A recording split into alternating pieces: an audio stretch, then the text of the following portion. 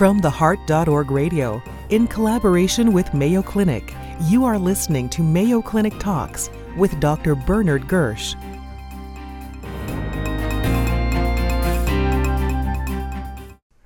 This is Bernard Gersh at the Mayo Clinic, and back with us today for the second time, I believe, is Dr. Sam Asavathan, who's a professor of medicine and a consultant in the heart rhythm services at the Mayo Clinic. Welcome back, Sam, and today we're going to talk about arrhythmogenic right ventricular dysplasia. Thank you. So maybe I can just begin by trying to give us some clinical perspective. I mean, it's a very interesting condition, I know, and as we will hear, but how important is it? I mean, how frequently do we see it, and why should we be so aware of it, or is it just a rarity that sits out there? So ARVD or ARVC, arrhythmogenic right ventricular dysplasia or cardiomyopathy, is a far more common condition than generally recognized. Rates for incidence of morphological dysplasia are as frequent as 1 in 1,000 or 1 in 1,200. Often it's clinically unrecognized because we don't have good imaging modalities for right ventricular characterization.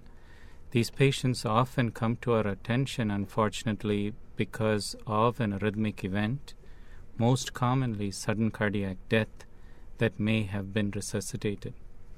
Sam, from the perspective of young people with malignant ventricular arrhythmias, where does this fit in? Is it the commonest cause?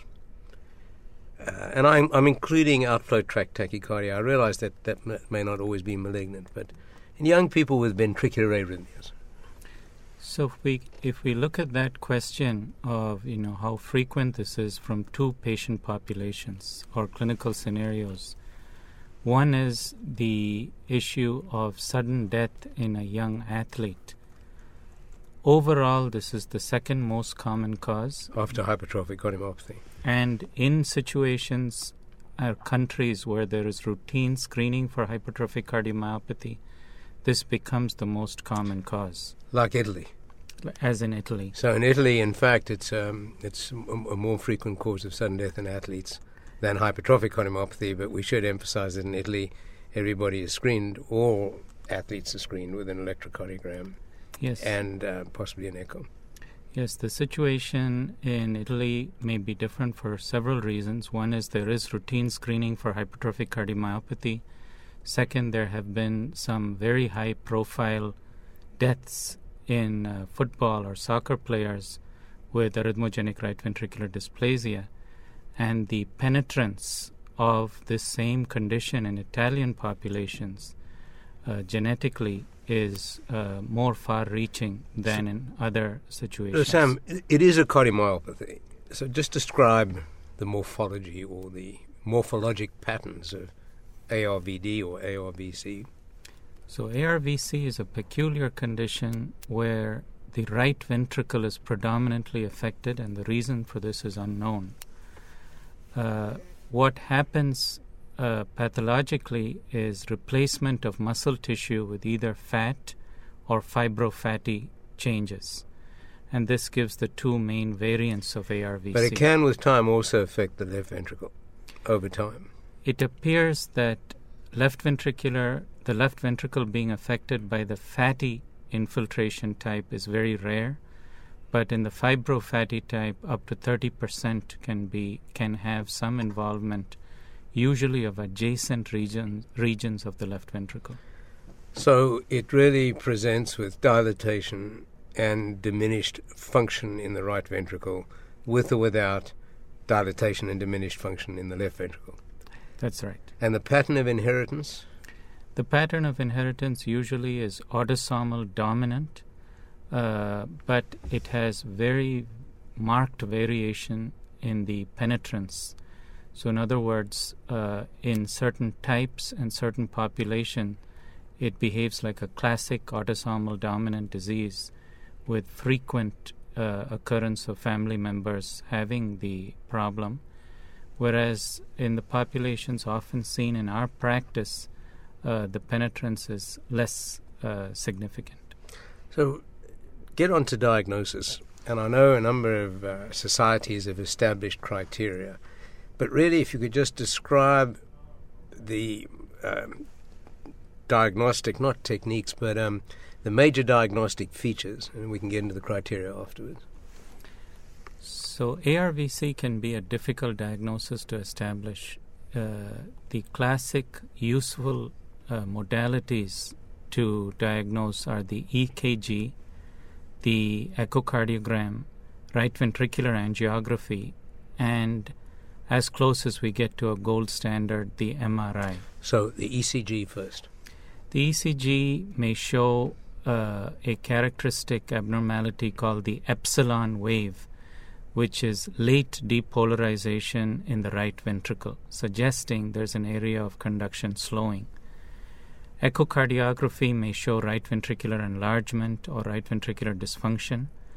MRI changes can be quite classic with hypokinetic segments, dysplastic segments, fat being recognized intramyocardially, and a very characteristic pattern of subepicardial involvement before you get transmural involvement. Sam, and you also talk about right ventricular angiography, but what about the CT scan?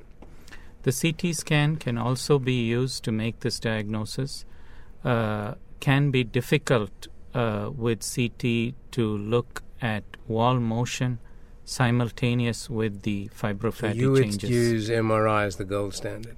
I think at present that would be best. There are exceptions. For example, if the patient already has an ICD.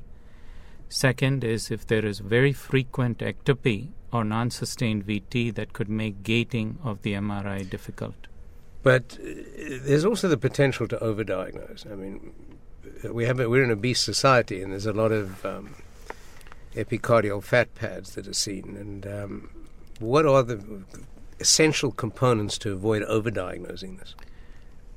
It's really a composite data type diagnosis. That is, if we have ectopy that looks like it's from the right ventricular free wall, the morphology of the ectopy, and we see fat that's subepicardial, it's unlikely that this will be an overdiagnosis. Well, what I wanted to pin you down on in regard to is this.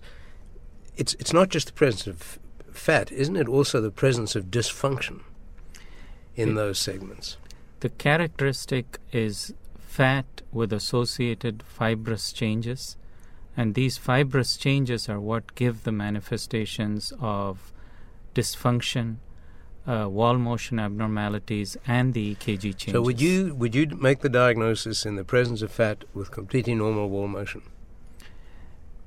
Usually, in that case, the only way we would come to a diagnosis is to have some ancillary data, like characteristic type of ventricular tachycardia, or if the patient had an EP study and we found markedly abnormal myocardial electrograms on the right ventricular free wall. And the criteria established by the various societies, are there major and minor criteria?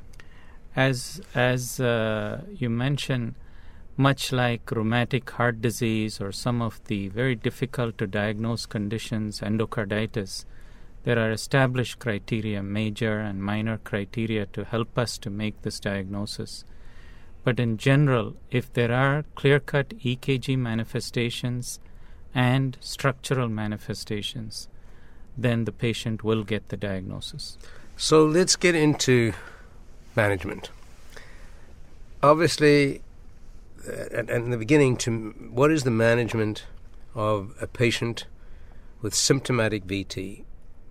Not necessarily out-of-hospital cardiac arrest, but symptomatic VT. So if a patient comes to us with symptomatic VT but has never had an out-of-hospital arrest, we look at the morphology of the VT. If it is in the right ventricular outflow tract, this could be very commonly a benign variant of VT. It could also reflect dysplasia. So we then look for further clues. Is there an abnormality in the resting EKG? Is the right ventricle dilated?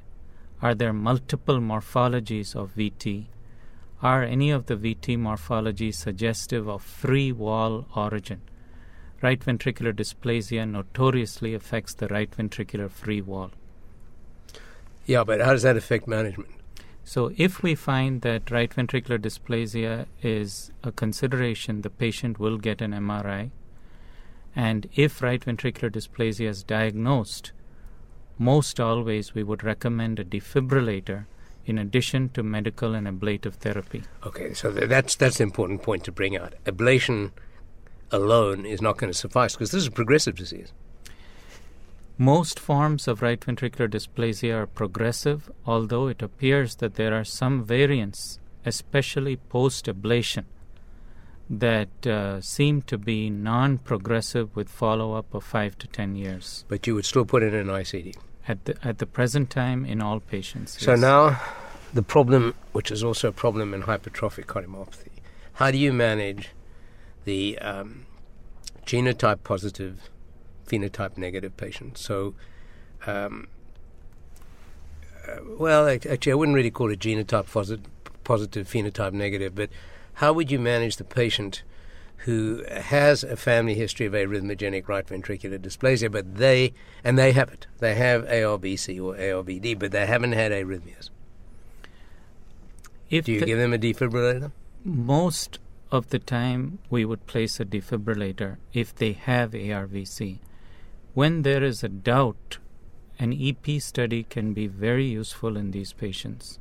Unlike in hypertrophic cardiomyopathy, right, where the arrhythmia of note is ventricular fibrillation, here it's monomorphic VT, which can be diagnosed well with EP study. So what I really want to pin you down on, because you say that in some societies the penetrance is really very high, so therefore if there is one family member, there's a high likelihood there'll be another family member, and they have ARVD or ARVC, but there are no arrhythmias, no PVCs, nothing. But one member of the family has had an out-of-hospital arrest and they have an ICD. Is that an indication for an ICD? Yes, given the nature of this disorder and the fibrofatty changes almost always being a substrate for VT, it would be very difficult not to place an ICD in those So the patients. key message really for our audience is that all other therapies other than the ICD are adjunctive.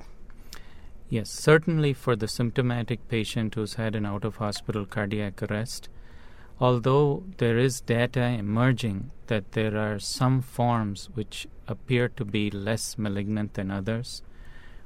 But if they've had a cardiac arrest, they've had a cardiac arrest. That's a very simple situation. But really what you're saying is everybody will get an ICD because their relatives, if they have the disease, will get an ICD. Even if they have stable VT, which you may be able to ablate, they will still get an ICD. And I think the last two questions quickly, Sam, are, is there any particular antiarrhythmic drug that one would use as adjunctive therapy?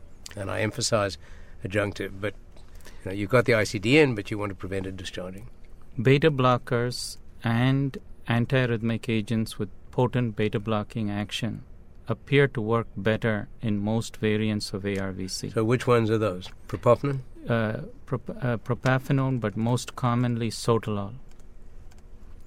The reason for this is also unclear, but some variants of ARVC affect the ryanodine receptor and can be exquisitely exercise sensitive. Finally, Sam, the role of genetic testing. Universal? Yes. So when suspected or diagnosed, genetic testing has a role. However, only about half of patients with clear-cut morphologic and electrical evidence of ARVC have a defined genetic abnormality. Of the ryanodine receptor. Well, that's just one of the 7 or 8 variants that have been described. The most common affected portion of the cardiac tissue is the desmosome, and desmosomal abnormalities are seen in the described families with ARVC. And for simple people like myself, what is a desmosome? The desmosome is a part of myocardial tissue that helps connect one cardiac myocyte to another. And when these are destroyed or affected, cell-to-cell adhesion is a problem. Cells peel away from each other and can And that's provoke responsible the for the process. slow conduction abnormality. Yes. Any final word of wisdom, Sam? I think ARVC it's very important for general cardiologists and physicians to be aware of this diagnosis. It's far more underdiagnosed and unconsidered as a possibility than it is overdiagnosed. Thank you very much for joining us, Sam. You've been listening to Mayo Clinic Talks with Dr. Bernard Gersh. Visit theheart.org to find out more.